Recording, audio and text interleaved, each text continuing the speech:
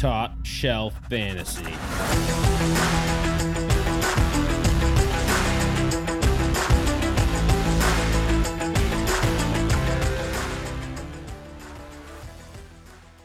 right, podcast 135. Craig Dow's, Tom, got a book burner on here. Jeffrey, main event, 12-pick rookie draft. It's a little early, but... welcome to the big leagues, Jeff. This isn't tossing a few bucks around. Proud to be here. Yeah, so we're hoping this is a quick one, but at least before the draft happens, this is kind of, I think, where everybody's feeling as far as rookies go. I think there's obvious tiers as far as rookies. So I think us walking through 12 picks will help people make decisions. Okay, if I'm at pick 8, maybe I want to trade out, maybe I want to trade up. Where does the tier break, the talent break actually happen? I know Craig's been slaving away at some athletic scores, stuff like that. So again, Top Shelf Fantasy, TopShelfFantasy.com, Twitter, Instagram, Facebook, Top Shelf FNTSY. If you're listening, you know who we are anyway. So that's and that's if you're fantastic. listening, I know we said it's going to be a quick one, but if you're a shelfie, you know that we're a little long-winded. I did just want to take a couple of minutes real quick and just kind of talk about maybe what's going on. I know we're still looking to fill up listener league slots. So if you're listening, tweet at us, Top Shelf FNTSY. Let us know you want to get into a listener league. I know we have. You guys are gonna have a big prize this year, like that Kenny Galladay jersey. Yeah, we'll so we're working on probably that. Jinx another career. The usual. Yeah, who are we trying to start to do what Madden did and just pick retired players and give that away? Who's on your dynasty team, Jeff? Alvin Kamara, Dalvin Cook. Oh my God, I'll happily spend $400 to get a Kamara jersey just to jinx Jeff's team. The problem is I have so many rookies on my team that are like people want their jerseys and they're gonna be cheaper because they're not like the Alvin Kamara superstars that maybe it'll be end up being. We'll get like a TJ Hawkinson jersey and he'll just be done for a career. No more Lions jerseys. No more Lions jerseys. True. I got my client that Devin Singletary jersey, and then he had the worst career, worst season ever last year. It's I'm so sorry. And Jeff, I don't know from the book burner perspective what's going on as far as betting. I know that there's a big March Madness push that was going on. So if anybody was following on Twitter, you can go ahead and see some of that. I'm hearing an echo of myself, so I hope this doesn't pick up in the recording. Clean on my end. I think the Burners just put out some Masters content. I'm pretty sure I saw that over the last couple days. Did Baldy put out Masters bets? Yeah, I don't know that he posted Masters bets. Maybe we're just hammering around in our group chat. But we tried to run through the NCAA tournament. Hammered Gonzaga for a while, and then they fell flat in both Final Four games. So if you bet Gonzaga in both those games, you got toasted in games that you didn't really expect to get toasted the way that they did. And then right now we're trying to start hunting baseball, but we don't want to start giving other people picks while we're still trying to find the trends and trying to find all the right things to bet on. Yeah, the right lines to target. So I'm not trying to give somebody advice on how to lose their money. We're trying to get people into an advantageous position to make money. It's so nice of you. I would like to know the next time Zach Greinke throws another EFS. If you can find that out for me. Did he throw one yesterday? I saw him get hammered in the first 4 innings, and it was like, Jesus Christ, I bet that line at -1.5 and got toasted on it. 51 mile per hour EFS is beautiful. That's what we're looking for. That looks like me on the mound. Yeah, the only thing that's different is Jeff calls that a fastball. Yeah, that's the smoke. All right, well, that's good. So stay tuned. Do you know the Twitter handle off the top of your head for the burners? Is it just book burners? TSF I do not know what burners. it is off the top of my head. Baldy has that. Yeah, I don't know what it is off the top. I'm not social media savvy at all. But once Styles gets that, we can go ahead and plug that real quick too, because that's where all the picks are going up. I don't think we've done too many podcasts or anything. Maybe there was one. Yeah, it's at TSF Book Burners. At Super TSF easy. Book Burners. So Top Shelf Fantasy, Top Shelf FNTSY for an entry into the Listener League. TSF Book Burners to go ahead and get some bets as we start gearing up towards the football season. Couple minor pieces of news. I know Scotty wanted to mention it. There's going to be a 17-week season. No, I don't think anybody knows how they're going to handle that yet, but just worth mentioning. It's worth mentioning for all of your fantasy leagues if you're out there, like that's something that you need to talk about prior to draft, really, because you need to know what you're doing playoff format. More important than anything, playoff format. Yeah. How many weeks are you going to play? Are you going to play a full 17? Are you going to do what we usually do and cut out the last week? You got to figure it out. Yeah, and we'll talk about that. We had a nice little thing floating around, a nice little graphic. We could post that to our page on Twitter as well. Help you out. That pretty much underlines all the options that you have out there. Gio Bernard, he got cut, and he's in Tampa now. So let's just convolute that backfield even more, which sucks. I think Shady's not coming back. They didn't get James Shady White. Wasn't a factor last year. Oh, I know he was nothing. But they actually, Arians came out and said, either it was him or the offensive coordinator, and said the reason they signed him was because they struggled with drops last year out of the running back group, and it made a lot of sense. We could all see it. So right, and a lot of people were saying that they were a candidate to take one of these top tier running backs towards the end of the first round, and that's really not on the table anymore. Especially if they're concerned with drop passes, you don't go and pick up a rookie running back who probably ends up dropping passes in the NFL his first season. So yeah, interesting. And another team I think we thought was going to end up drafting a running back, the Arizona Cardinals, they signed James Conner. I don't know what the deal was, so I don't know if you guys know. 1 year veteran minimum. Okay, well, that's a tough pill to swallow. I'm sorry, James Conner feels like he's like 35. Yeah, and I think he's 26. I think so. And Julian Edelman, it's not really fantasy news because he hasn't really been, he wasn't relevant last year to injuries, but as Pats fans, this one hits home. So Edelman retires. I think all of us in New England have our fingers crossed that he's not going to unretire and then just go play in Tampa. So that would hurt. That would hurt me deep in my soul. But I think he's done. I heard word on the street is he's already back in LA. He's not going down to Tampa. He's in Cali chilling, not even prepping for a season. All right. Well, his wonderful farewell message, he beamed up to space at the end, so he very well could be in space. Did he really? Yeah, did anybody check space? You didn't see that? I haven't seen it, no. It was a whole thing, as in Julian Edelman style. It's very dramatic, and he's sitting there at the midfield, and then walks away after the screen kind of cuts to black. He shows back up, and he goes, "Beam me up." Clicks on his fake wristwatch, and then just disappears. He's a character, dude. Okay, well, all right. I'm staring at his catch. I got it framed. It's beautiful against the Falcons. All right. Well, I think that's about it for news from a fantasy perspective, but we're trying to start to focus a lot on dynasty. So again, getting into a rookie draft, we gave Jeff pick one. So Jeff has to make the tough decision on who's he going with pick one, and then hopefully we'll provide a little bit of insight why we feel the way that we do when we pick the player or whatever. So Jeff, you're officially on the clock. You're not timed or anything, but pick one. Officially on the clock? You are officially on the clock. And it's important to note, too, that in our actual dynasty draft, I don't think you don't have any skin in this draft. So I think this for you either is, I don't even know if you've been thinking about what rookies you're going to pick because you don't have any picks. Right, because I traded all my picks. And Craig doesn't either. So, I mean, there's... Yep. Look at that, third round guys. Yeah. So, all right, well, anyways, for 1.01, I think most people are going to be stuck between Travis Etienne and Najee Harris. I think that's the obvious 1-2 running back slots. I think without knowing what system they're going to land in, it's really a tougher decision because last year, DeAndre Swift would have been my number one running back, and then he landed in Detroit, and that brings him down the board. And CH lands in Kansas City, and you think he's got an opportunity, and Jonathan Taylor lands in Indianapolis, but he's playing with Max. So all these things are so system-based and situation-based, but objectively, if I can take out the system and where they're going to land and just go objectively, I think at 101, I would go with Najee Harris. I mean, he profiles as a big back. He's got a lot of power, and he's not just one-dimensional where he's just going downhill. He breaks arm tackles. He sheds first tackles routinely, stays on his feet and stays balanced. And he's also a big factor in the passing game, which is a massive thing for a rookie to come in and actually catch passes.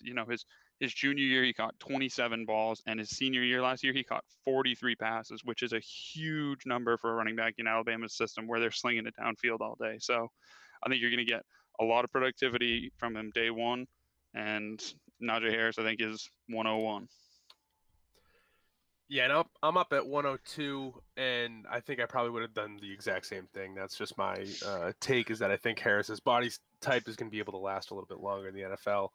And I think with this pick as well, with all that you said about landing spot is extremely correct. We're going to have that discussion probably throughout this entire draft, but I do want to look at athletic based players specifically coming up in this.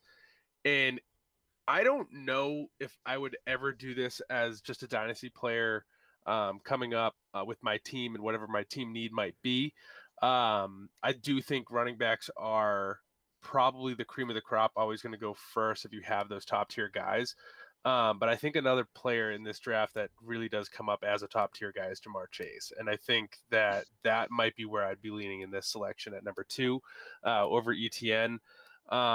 He's just been a guy that I know that in 2020 he didn't play, but in 2019 he was able to put up absurd numbers. I mean, we had 1,700 receiving yards, 21 yards per catch. His receiving touchdowns were a little low. I may have a mistake there, but the thing here, he caught 20 as a sophomore. He caught 20 as a sophomore. Okay. Yeah. And that very well could be what that year was. I think it was. I had 2 here. I must have forgot the 0. So 20. Yeah, that sounds 20. Pretty good.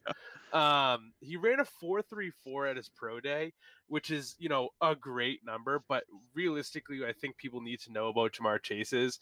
All his other athletic numbers were fantastic as well. I do an athletic score grade where I do take into account all the past 5-year scores of all the combine numbers, and I do actually have an algorithm that I use, and it comes out that Ja'Marr Chase has the second highest athletic score of wide receivers this year, second to Rondale Moore, who is obviously a tiny little demon, and Kyle Pitts is the highest this season. So Ja'Marr Chase, at the style of route running and everything that you've seen on tape from 2019, yes, it was a little while ago. Yes, he did take some time off. I just think he's just otherworldly. I think this wide receiver is and could be a wide receiver 1 for maybe years to come. Maybe not next year. We'll see where the landing spot is. But this is a guy that's a generational type player. So I actually have the 101 in our actual dynasty draft, and I'm seriously considering taking Ja'Marr Chase at 1 because I just think he's that good. I mean, how can you not? He won Bilenikoff in 2019 over Justin Jefferson, who just broke the rookie receiving record this year. You know what I mean? And he played alongside him and was better than him. Right. So and that's when I look at what Ja'Marr Chase is and what he's done, and yeah, he didn't play in 2020, but at the same time, you see what he did in 2019. You see his combine scores. You just go, does it matter? The dude was NFL ready last year. Why chance getting hurt and screwing your draft capital? So that's such a good point. He took an entire season off and is still the best wide receiver. And Craig, you gave us the numbers. He smashed DK Metcalf, and DK Metcalf is a freak. So the way I'll work it out, and I'll tell you, so the highest I've ever seen was 8.66, which is Kyle Pitts. The second highest would be, or prior to this year, it was Henry Ruggs at 8.075. And then DK Metcalf was 8.05. So Ruggs and DK Metcalf are really close neck and neck. This year, I think some Pro Bowl numbers did get in the way of the actual metric because the little things are kind of more skewed towards their college pro days. But Ja'Marr Chase's number just completely blew DK Metcalf's out of the water, which was half of a point higher, which in my metric is a very, very large number. Unreal. So I was kind of hoping that Chase fell to me at 3 here. I kind of thought you were going to go ETN. I'm actually I've been an ETN truther for the last 2 years. I've been after this guy to get him in Dynasty for a while, and I have pick 101, and I can do it, and I don't think I'm going to do it. And here I am at pick 3, and I still don't think I'm going to take him. I'm going to take Kyle Pitts, and I know this is Dows's boy, but this guy, ETN, first off, I'm knocked on ETN for his size, and then he put on, 15 pounds to go to 215, and he runs a 4.4. Like, his pro day in his 2020 season didn't show me that he's going to be this special back, right? Kyle Pitts came in and said, I'm going to be this special athlete that just doesn't come into the NFL all the time. 6'6", 240, ran a 4.4. I mean, he ran faster than ETN, and I mean, I would imagine faster than Najee Harris, not too much slower than Chase, and he's playing the tight end position. I mean, there's so many teams out there. You see the NFL molding schemes around the tight end and bringing them on the line, splitting them out wide. He's the type of player that's just always going to be on the field, whether it's a run, whether it's a pass, whether it's a play action. I mean, the chances of teams going goal line and running a play action pass and dumping it off to Pitts in the end zone for a touchdown, I mean, that's gold. And if there's any truth to fantasy applications allowing him to be a wide receiver, this makes this pick even better. If he comes into the NFL draft as a wide receiver, I mean, there's a very strong, case to be made that he should be 101. I feel like it's his position that holds him back. But I think at 103, and this is really where I want to get the context of all of this out of, is he's probably the most athletic and best prospect in this entire draft. If you took team need and position, if you didn't put such an emphasis on certain positions, Kyle Pitts is he's just a fantastic prospect. We haven't seen this in the NFL in quite some time. No, like you said, all things being equal, he's probably the number one guy. If you could slot them all into the same exact role in the same exact offense, he might be your number one. And there's an argument to be made. And I think you mentioned briefly that teams are going to look for him in the end zone or in the red zone. He did not drop a single red zone target in his entire career, which is unreal. Like, if he comes in with hands for a rookie tight end, you're sky's the limit. So I'm shocked you took him at 3. I'm happy for you. I'll tell you, landing spot will matter. If he is in a place where that they might, use him to block at all, or if he goes in where there's no wide receivers, it's a home run because they are going to use him as a receiving tight end. But if he is on the line at least 50% of the game, 3 is high for dynasty. But you never know where his landing spot's. And he is, like you said, he is the top freaking dog of this draft. I mean, the NFL, I think he'll probably go before Jamar Chase in the real draft, but we'll see. And it depends also on your team composition. If you have a hole at tight end, you can't go wrong. Even if you drafted him at 101, if you have a hole at tight end and he's going to play that for you, it's a beautiful pick. Yeah. If you don't need a tight end, there's plenty of people that are sick of having to go with Robert Tonyan to Logan Thomas to all these other guys that just throwing him in each week. Right. Unless you have a Travis Kelce or guy. Right. Yeah. If you want that guy, if you're jealous of Travis Kelce, yeah, Kyle Pitts is your guy. Mm-hmm. All right, we'll move on to number 4 for the guy who just should have been already picked by now. He's sitting in the green room, friggin' stewing. Travis Etienne. Like, come on, guy.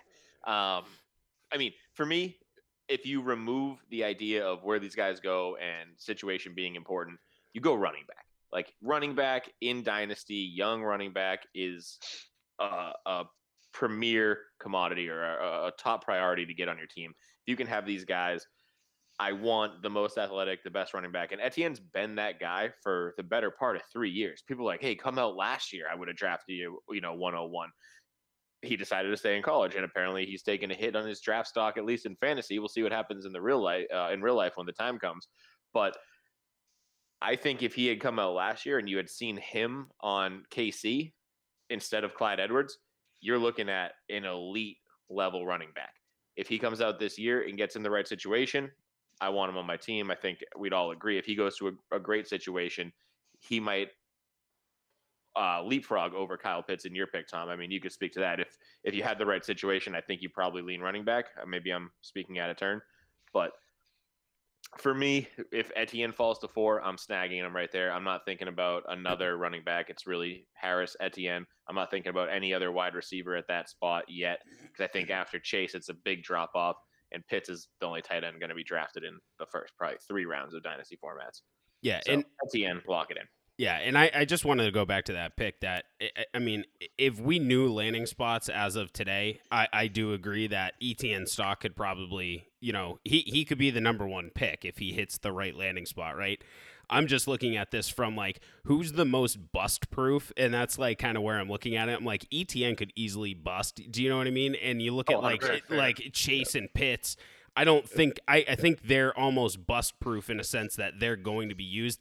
ETN, and I just want to put this in perspective. Like, people talk about dominator ratings and stuff like that. ETN scored 78 touchdowns in his 4 collegiate careers, and he was over 1,500 yards from scrimmage in his sophomore year. Like, those are 2 like massive defining metrics that people look at from like a dominator production ranking. Like, ETN, he wasn't Clemson because obviously T-Law was there and Higgins and Justin Ross to a sense, but it is very hard for me to sit here and say that ETN isn't, the best pick because I've been so high on him. But like, I do feel like there is a level of if he lands in the wrong, like if he lands in Jacksonville or like, Detroit for some reason drafts a running back, and that's the same that can be said for any of these. I mean, especially when you think the first running back off the board could be in the back quarter of the draft. He could go to watch the Ravens take another running back and me just blow my brains out. Yeah, that would suck. No, that would be terrible. Please no. It's not unreasonable. Yeah, and we'll jump back to the draft here. Jeff's at 105, but yeah, I did want to just jump in real quick and just say I personally, and you guys can jump in real quick, I think this is where the talent level starts to drop off. I think these top 4 make up tier 1, and now we're entering tier 2. I don't know if you guys feel differently, but no, that's totally what I was going to lead off with. Is that like I think this is the clear separation. I think there's 2 running backs that are locked in, ETN and Harris. There's 1 wide receiver that's locked in, and there's 1 tight end that's locked in. And after that top tier of 4 guys, there's a steep step down afterwards, and you're looking at like a totally different level of talent. So, right. And if you do a league like us where you have pre-slotted salaries, you might be looking to trade back or out. This is where the psycho. So this is our psycho league where we have. Yeah, this is very hard to put that contextually into a regular dynasty draft. Right now is a little tough. Well, if you listen to the program for a while, you know about our psycho league and our salary dynasty and yada yada yada. But if you're paying a premium for these positions at 5, then that's where I'm looking to move down or out like a real NFL team. So I mean, last point on ETN. I mean, if he had come out last year, he would have been the running back 1 drafted first. He would have been over JT, over CEH, over Swift, Akers, Dobbins. You know what I mean? So I think I have to agree to that. To be able to get him now, where Dow's is doing this mock draft, and he gets him at 104. If you're at 104 and you have the opportunity to pick a guy of that caliber, you have to. You know what I mean? It's alarming that you could get him in a spot like that, but that's the world we live in. So, but anyways, with 105, I don't think that I'd be looking at another running back. I think some of the running backs that come in now are a step down from Najee and ETN naturally. And I think the next most talented person on the board is Devontae Smith. He put up one of the best wide receiver seasons in college history. He got 121 for 1,862 yards and 24 scores. The first wide receiver Heisman winner since 1991. And when he gets the ball in space, he's just so elusive and shifty that like you can't catch this dude. And the thing that I think is like really important about him is he doesn't always have to catch the ball with his body, which is something that a lot of these college kids do, is they have to wait for the ball to get into their chest, and he doesn't have to do that. He catches it in stride with his hands and keeps his body moving and gets upfield. And I think that's going to play at the NFL level. The thing that's alarming is 6'1", 170. You know what I mean? He's literally a beanpole. Somebody might hit him at the line and he literally might not move. So his ability to get off the line is going to be like extremely, extremely important for him to learn how to get those good releases and get off these corners, because like a Richard Sherman is not going to let him move. So right. Yeah. And me and Corey looking for him. He's like, I'm jammed to the line, coach. I can't get off. I can't get off the box, man. I don't know what to do. Figure it out. This has been the biggest thing with him too. And like me and Corey joked before that he may have not even done his pro day specifically because he didn't want to see 150 pop up on the scale. Right. And then that'd even be even more of a red flag. there's something that also Corey has talked about is adding the weight for Hollywood Brown, and that's something that's going to have to change in Smith's game. You can't play at the NFL level at 175 pounds when you're 6'1". You just can't do it. There will be a change to that. Yeah, they let Hollywood do it for 1 year and said, okay, that was cute. Now put on some weight, hit the weight room. Right. And so the next pick I think it would be between the two Alabama wide receivers, and I think you're right to go with Smith over Waddle due to the fact that he has all this prowess and numbers, and I do think he's going to find a better spot. He could translate to the NFL on the outside at some point if he does add that weight. He can fill his body. He can fill his body out. He's 6'1". You can still put weight on him, and he can still end up a big guy. And NFL training programs, no way they're going to let him finish a whole, season or maybe even 2 with that weight. That will happen. He will add that weight. Jalen Waddle, I think, is going to be my next pick. I do like one of the other running backs left on the board. I do think it's too early for Trevor Lawrence. We do know that he's going to go to the Jacksonville Jaguars.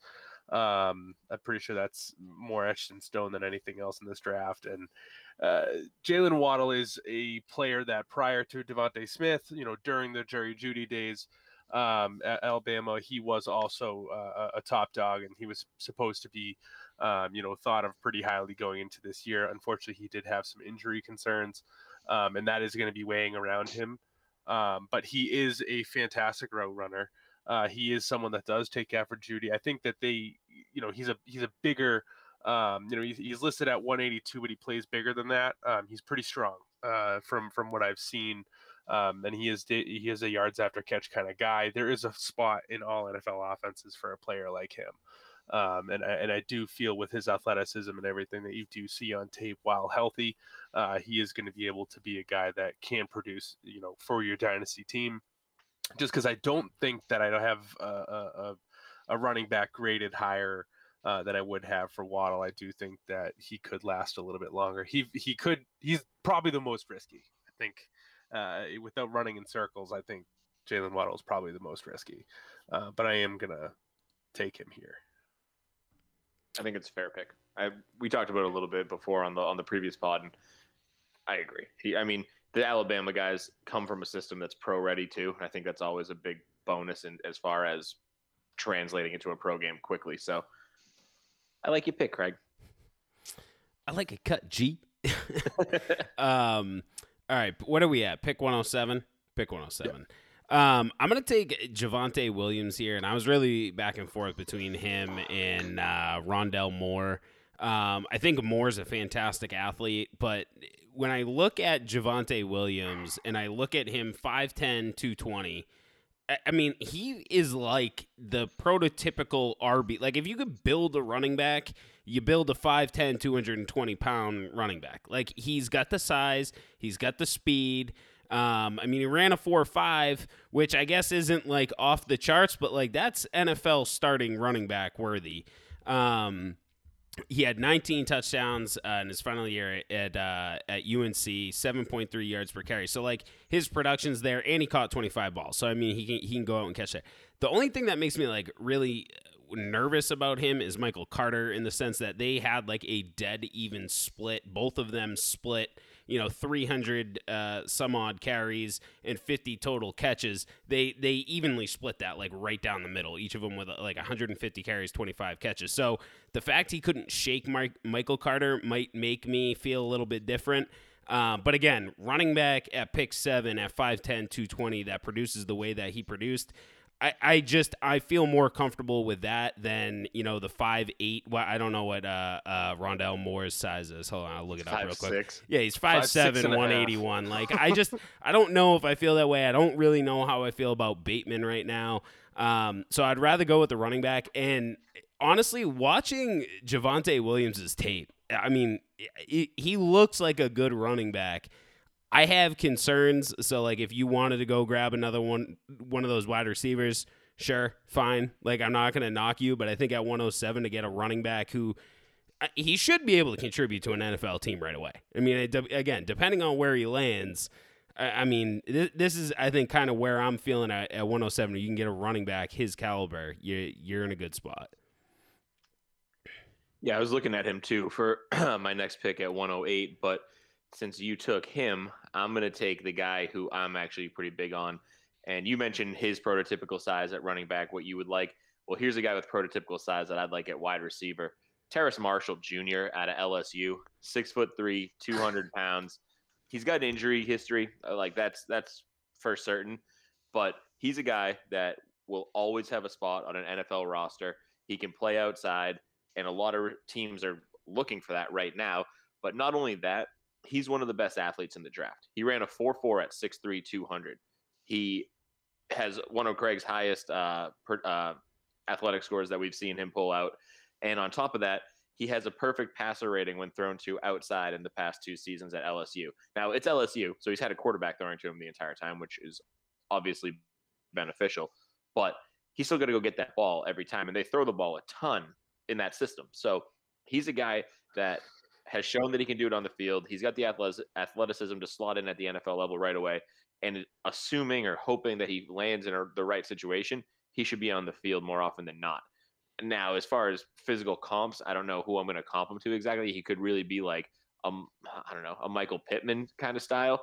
But let's see. I don't know. I love the pick. I like this kid at 8 versus taking a running back who's more of a role player or a wide receiver who might be more of a slot guy who's a little bit smaller and maybe a little bit undersized. I'd rather go with a big guy. Call me a size queen, if you will. But well, Dude, LSU pumps out wide receivers. Yeah, I was gonna say. And I think I said on our last pod, I think he's your best shot at this year's Justin Jefferson. Oh, that's a well, maybe that's your comp right there is Justin Jefferson. I mean, I friggin' hope so. That'd be a great comp at 8, and when Jefferson went 9 in our league last year. So you should have passed on him because don't you have pick 9 in our dynasty draft? Yep. Yeah, placate to that a little bit. No, I'm just kidding. Yeah, so Jeff's back up with pick 9. Yeah, so I mean, you guys ruined for sure the next 2 guys that I was targeting. For sure, the next 2 guys I was targeting was Williams and Marshall. I mean, I think Javonte Williams getting him at 107, I think is an extreme value. I think he has the potential to be the best running back in this draft after those top 2 guys. You know, if he lands in the right spot, you know, you might get a guy that can end up an RB1 as a rookie on the back end. So I think that's extreme value there, and I think Marshall's another crazy value to be able to get at 108. So, but looking at the players that are remaining, I don't love most of the running backs that are left. I don't love most of the wide receivers that are left, and Kyle Pitts is obviously gone. So I think at 109, I would do the safe thing and just take the sure thing in Trevor Lawrence and lock up my dynasty quarterback for the next 10 years. You know, this kid's going to come into the league. He's going to be a stud. He's not going to disappoint you. You know, this is like, it's like Andrew Luck when he came in. You know, it's basically a bust-proof pick. You know, you're setting yourself up for success. You're putting yourself into a situation that you don't have to worry about. You don't have to think about quarterback anymore, and you can just plug and play him and not worry about it. So, you know, it's the same thing with like last year. You know, you could have drafted Joe Burrow, and Joe Burrow came into the league and he was extremely productive. You know, me and Dow's even made a bet on Burrow. I thought he was going to be less productive as a rookie as he ended up being, and he turned into he could have been a quarterback 1 last year, and for the next 10 years he's probably going to be a quarterback 1, and you don't have to worry about it. So for dynasty, I think taking the safe pick in Trevor Lawrence in this spot, because there is no extreme value in running back and wide receiver here for me, is Trevor Lawrence. Yeah, you bastard. And knowing the situation, he's going to Jacksonville. Sweet. I love the clarity. Yeah.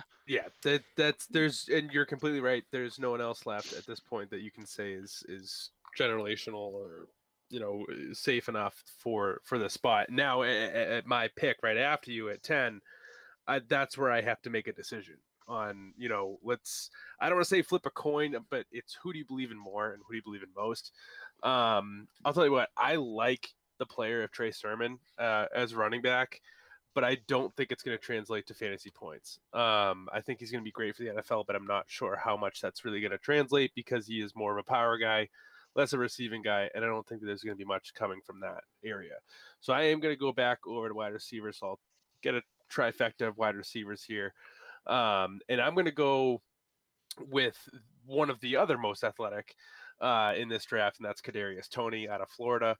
You know, talking about 4.37s, high verts at 39.5. His cone and shuttle, everything again, very athletic. With Florida, he was one reason why Kyle Trask was able to thrive being able to get just about everything and anything that was thrown to him. He was his main target, and that is over Kyle Pitts as well.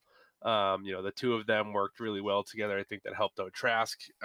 Sometimes you can say in college that the receivers can help out the quarterback or the quarterback can make the wide receivers. I think it's vice versa in this scenario. I think both Pitts and Tony, to an extent, made Kyle Trask. If not, Kyle Trask could be talked about as a top 3 quarterback in this year's NFL draft, and he's not. So I think that's another, 6 foot, 193 kind of guy. That's exactly the same frame as what Jerry Jeudy was. He comes from Florida, not Alabama. So I think that there's a little bit of a shadow on him for not having that, top wide receiver school. But I do think he's a tremendous pick in the first round in Dynasty this year. Yeah. I think this is Craig exactly right. Like, this is where you start flipping those coins. I mean, if Trevor Lawrence was here, I would have taken him. Like, I feel like this exercise we're doing is take the most talented player that's available, and I think that's what a lot of us are doing. That's why you saw me like take Pitts at 3, and you see Jeff take Trevor Lawrence, because they're just almost sure things, right? And this is where you can start to just pick the guys that you like and you think that might pan out. I'm taking the little bee stinger, Rondell Moore, 5'7", 181. But he ran a 4.3 with a 42.5-inch vert, which just like this dude, I don't know. I took a shot on Jalen Reagor last year. I'd take a shot on Rondell Moore to be the next Steve Smith. I mean, somebody's got to do it. He plays like an aggressive little teeny person. Now, his injury history is not great. Like, he's probably going to get hurt the second he sits on an NFL roster. But Green Bay Packers never got the Will Fuller that they were trying to get. And Rondell Moore, a day 2 pick, most likely, if he ends up with Aaron Rodgers, I mean, shit, I'd take a shot on that at pick. I don't even know where we're at here. Pick 11. If you can get me the number 2 wide receiver, in that offense, I'll take it. I think that Rondell Moore has a place in the NFL. I mean, people could probably crucify me for making him a first-round pick, but at the same time, it's like, I don't know where he's going to be. And I see 4.3. I see a 42.5-inch vert. I mean, the guy produced in Purdue as a freshman, and he had his sophomore and junior years weren't fantastic. But again, take a shot on a guy here, because at this point, I don't know any talent that I'm like dying to go have. And Dow's, you get the next pick, so you can correct me if I'm wrong. But no, I agree with you. I like that pick there for all the reasons you said, and I'm kind of in the same boat. I don't have a guy I'm dying to get, but there's one guy I'd like to take a shot on. And again, we keep saying if he lands in the right situation, and we obviously don't know that, but one guy I'm very intrigued by, and I've actually changed course on this guy a lot since our last podcast, was Kenneth Gainwell out of Memphis. He's only 5'8", but he's 201 at the running back position. He played all 14 games. He had he only was out attempted by Najee Harris at 251 rushing attempts. He had 231. Nobody else is even over 200. Like, that's a huge workload. But on top of that, he out-touched him in the passing game with 51 receptions. Like, this guy had 1,459 rushing yards with 610 receiving yards, so over 2,000 all-purpose yards. And he ran a 4.4 with 21 bench reps at 225. Like, he's fast, he's strong, he's durable, he can clearly handle a workload. The thing, he came out of Memphis, like, okay, that's not a premier elite school, I'll give you that. But somebody has to run the ball and somebody has to get those yards, and some of these guys still go to the league. So it's not like these stats don't count. I'm really, really interested to see what he can do if he gets into a situation where he's going to get the opportunity to actually play, handle the ball, and contribute. Now, realistically, he's probably going to a team where he's going to be a 1B or the second option or a change of pace guy until he can carve out a role. But if he's got a team where that role carving out is foreseeable or reasonable to expect in a year or two, he's a fantastic pick at 12 overall. Yeah, I was looking at Gainwell at 11. So I think this is a great pick. Now, I do, now that we've all made our picks, I do just want to kind of look at what's still out there. And is there a guy that didn't get picked? I real quick on Gainwell, because this happened with CEH last year. if Kenneth Gainwell gets drafted by the Atlanta Falcons and people tell you he's a top 3 pick, please don't do that. I mean, that's what happened with CEH last year is like he fits the same exact mold as CEH. Caught 50 passes, small little guy, comes in the NFL, and he gets drafted as a pass-catching running back. He falls in a fantastic situation in Kansas City, and everybody goes, he's easily hands down pick 101, no questions asked. Kenneth Gainwell, he should be picked around this spot, and I think it's fantastic that this is where he is. If he should not be pushing the top 4. He should not be pushing tier 1, depending on even whatever spot he goes to. If he goes to Atlanta, Kenneth Gainwell is not pick 4 all of a sudden, right? Right, because even last year we had JT, Dobbins, Akers, DeAndre Swift, and then CEH. Everybody freaked out because CEH goes to KC and he's the number 1 guy. Well, guess what? JT, Akers, Dobbins, DeAndre Swift have already shown that they're going to outclass him for probably the rest of their careers. Right. And it took them half a season to get there. And arguably, they just didn't have the role in week 1. No, exactly. And I mean, and if we sat there and DeAndre Swift got drafted to Indianapolis, everybody's number 1 remains everybody's number 1, right? I mean, right. I think everybody looked at DeAndre Swift and said that's the most talented running back in this class, right? Mm-hmm. And then he lands in Detroit. And then he lands in Detroit. And they go, shit, this sucks. I don't know what to do. I should freak out and take CEH. No. Hold the line. Right. Love isn't always on time. I love patting myself on the back. I still love JT number 1. But yeah, you nailed that. I need to add in that we got the full details of the James Conner deal, and it's $1.25 million base at $500 million signing bonus. So it's better than the vet minimum, but it is a low. I'm sorry, what was the signing bonus, Greg? 500 million? It's going to be 500,000. 500 million. Yo, he signed Pat Mahomes' contract? Oh, shit. You know what? I think that's a good deal. You know what? That is one of the most unfortunate moves, I think, in the offseason. I mean, I think it was a smart move by Arizona, but, like, I really wanted them to draft a running back. It's good for real football. It's good for real football. James Conner is going to do a lot for that team in a real football sense. But as far as fantasy production, him and Chase Edmonds doing the 1A, 1B thing and splitting that as a committee, you're not going to get great production out of either one of them. And it sucks because Chase Edmonds showed that he could have been, like, possibly an RB1 if he just had that system to himself. So having James Conner land there is great for the Cardinals in real football, but for fantasy football, it's like it's a double whammy for Edmonds and Conner. And because I really look at it and I'm like, okay, so James Conner is going to do Kenyon Drake's role. It's like, okay, great. Well, Kenyon Drake's role was an RB14, and James Conner doesn't catch as many passes as he does. So Chase Edmonds goes up a bit with the pass catching work and maybe a few more touches, especially when Conner inevitably gets injured. And then Conner does even less than Kenyon Drake, so he's an RB2 ceiling? Let me put my head through a table. Ceiling. Yeah. Right. Yeah, I mean, he's not better than Kenyon trade Drake. Him. Trade me for him. And then when they trade draft him to Kenneth you. Gainwell. And if they draft a running back, all bets are off. Like, I quit. I quit fantasy football. Well, I mean, this says that Pittsburgh's got to be drafting a running back, right? I mean, I would think so. I would think so too. That's where unless they're all in on Benny Snell.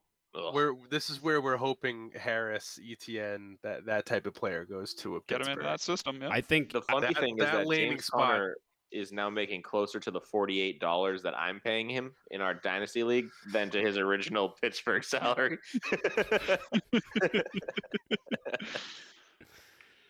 That's brutal. I do think if Harris gets drafted by Pittsburgh, that there's no more discussion about who pick 101 is. No. Yeah. Nope. None. It's a great situation for any talented running back. All right. So we made our 12 picks. We don't need to elaborate, but if we go around the room real quick, is there anybody that you feel like might also be in the discussion for a top 12 pick? I will toss out let me where's his name? I think Bateman would be a candidate for a top 12 pick. And you mentioned Michael Carter. He's right on the fence too. I mentioned Michael Carter and same with Trey Sermon. Yep. I know Craig really likes Trey Sermon. I'm on Ross St. Brown, but I know that's just me. I don't think he's a top 12 guy. Top 12 guys. Here's the thing. Realistically, we've already kind of hit on him. I would say Justin Fields or any of the top 4 quarterbacks, if they land in the right spot. So Lawrence is obviously a top 12. but Fields, Wilson, Lance, even Mac Jones, if they go to a decent landing spot, I could see them being 10, 11, 12. That's about it. I mean, if you're in a dynasty league and you need a quarterback and maybe you don't need a wide receiver or a running back, if you're stacked at that position and you got picked, 12, take a shot on one of those quarterbacks. Sure. I mean, if you're in a super flex league, which are very rare, which is why we did not tailor this to super flex, you would see all of those guys picked. Right. If you're in super the first flex, round, top 4 guys. Close to it. Which I actually am in a super flex league, so that might be a little bit interesting to see. I pick 105 in that, so it might be interesting to see who's there. Maybe I'll take Kyle Pitts. I'll pick him in one draft and grab somebody else another. What about busts? Do you guys have landmines that you think you want to avoid? Like for me, I think like Chuba Hubbard is like a dangerous pick for somebody to get stuck into. I love Chuba Hubbard, but I love him. Really? I love him late. Like not as like I'm not staking my team on him, but I think he's a nice flyer. But I think somebody's going to end up picking him in the first round of a dynasty draft or like the early second round of a dynasty draft. And I think that you might get into big trouble with the way that he runs. That upright running style does not usually play in the NFL for very long. Yeah, I mean, he's a big question mark. I love Ramondre Stevenson too. Actually, I want to mention him in a potential top 12. But yeah, God, I'm trying to think guys that are a huge potential landmine. So I wanted to double back on Carter and Williams too, because I think that both of them are a landmine. I mean, this is like a Marion Barber, Lawrence Maroney, Damian Harris, and who is he running with? Like there's a reason that Javonte Williams didn't get 210 carries in NFL and Michael Carter carved in 156. You know what I mean? There's a reason that Carter didn't get 210 carries and Williams got less. So there's a reason, North Carolina distributed the ball the way that they distributed it. And I don't know that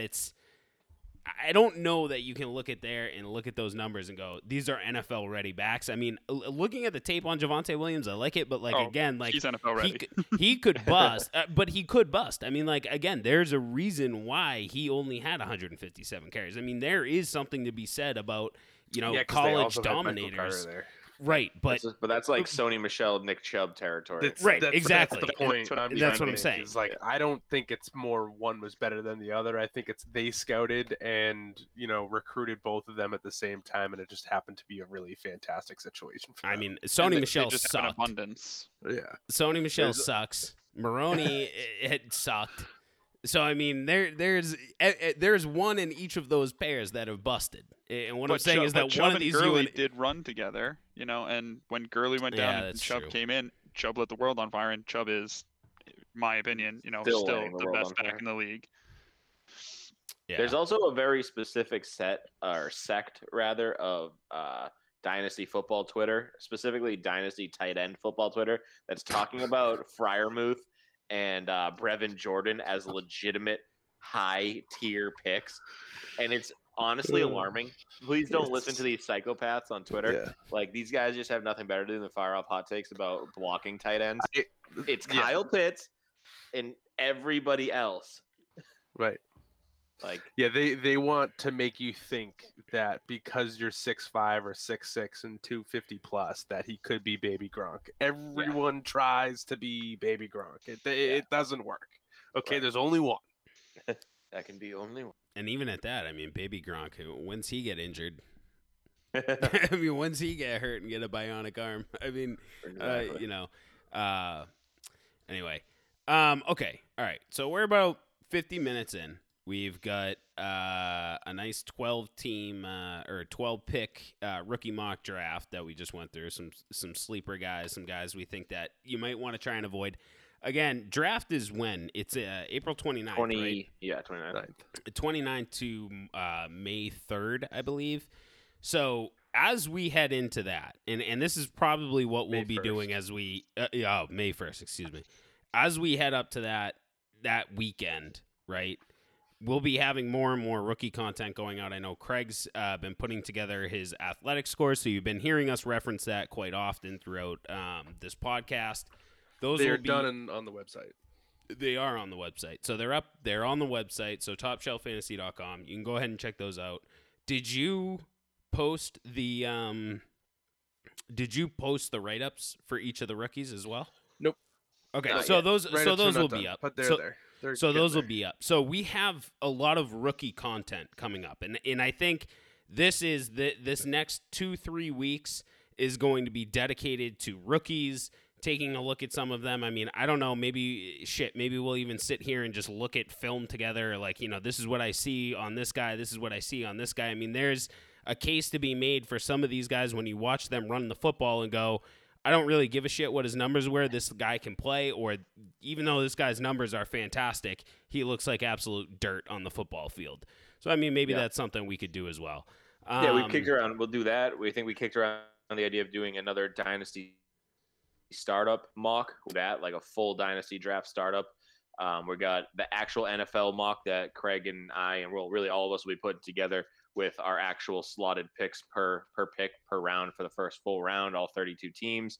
Once We're gonna again, have that coming your way. 16% more accurate than Mel Kiper and Todd McShay. Yeah, Kiper and McShay can suck it.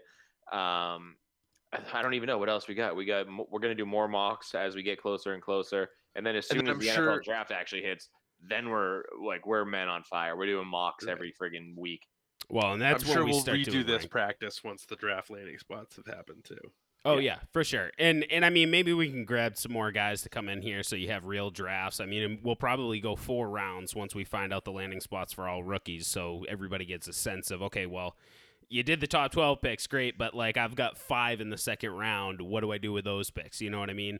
And we can even talk some strategy of, well, you take like 4 of those picks and you move up to 107, like, because who gives a shit about that? Go get yourself, Devontae Smith or something at 107.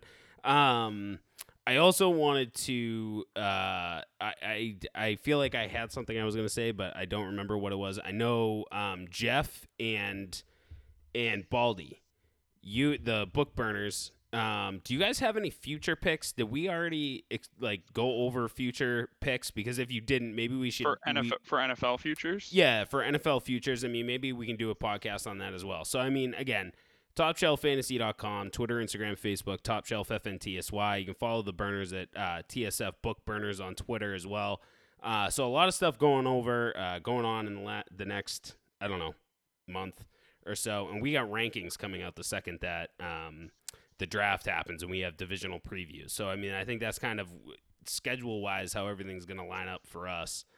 We need listener league entries, so I'm going to push that one more time. So, Top Shelf FNTSY on Instagram, Facebook, Twitter. I don't know. I think Scotty goes through the DMs or the inbox messages or whatever. So contact us that way. Let us know you want to be a part of that. And we'll probably put up what the prize is shortly, I would imagine. We have to go on to some auction website to go grab that. So, all right. I think that was everything. I feel like I'm missing something. But okay. I think you covered it 3 times over. Did I say it that many times? I honestly don't know because I feel incredibly scatterbrained. I'm looking at about 15 different I got screens it spaced over out. I here. was trying to see if I had any NFL futures. I don't, but I do have the Bruins winning the Cup for $50 to pay out $900. For NFL futures, I think there's amazing value on the Indianapolis Colts right now. I think getting them, I got them, I don't know, 2 or 3 weeks ago at plus 2,500, and I think if Carson Wentz playing under Frank Reich can be the Carson Wentz of the last time he played under Frank Reich, last year the Colts were a quarterback away from being a Super Bowl contender. Now they're going off at plus 2,500, and I just think like they really should be slotted at like 1,200 or 1,500. So I mean, like, I just think you're getting really good value there. But even at that value, you're still talking like a 1 in 10 shot. But I just think you're getting a really good number for their potential. So the Indianapolis Colts right now would be my for sure locked in future bet right now. Yeah, that's a good one. I don't know what the Skins are going off as, or sorry, the Washington football team, but that's another team I would look at heavily. Yeah, we talked about the Redskins at one point about being a team. I know Corey and I are really interested in watching. I'll go make a drive up to New Hampshire and make a bet on Indy. They've been a quarterback away for 5 years, and they've got an elite defense, a good running game. They added a receiver. Skins are at Morgan. plus 5,000 right now. Ooh, I'll bet him for $100. We'll go make the drive up to New Hampshire and make our bets. But we'll have to have some time dedicated just to NFL future talks as well. So again, all right. So Burners, TSF Book Burners on Twitter. I don't think you guys have an Instagram or Facebook, so it's just the Twitter, TSF Book Burners. TopShelfFantasy.com, Twitter, Instagram, Facebook, Top Shelf FNT as well. Top Shelf Fantasy. Stay fluid. Stay loose.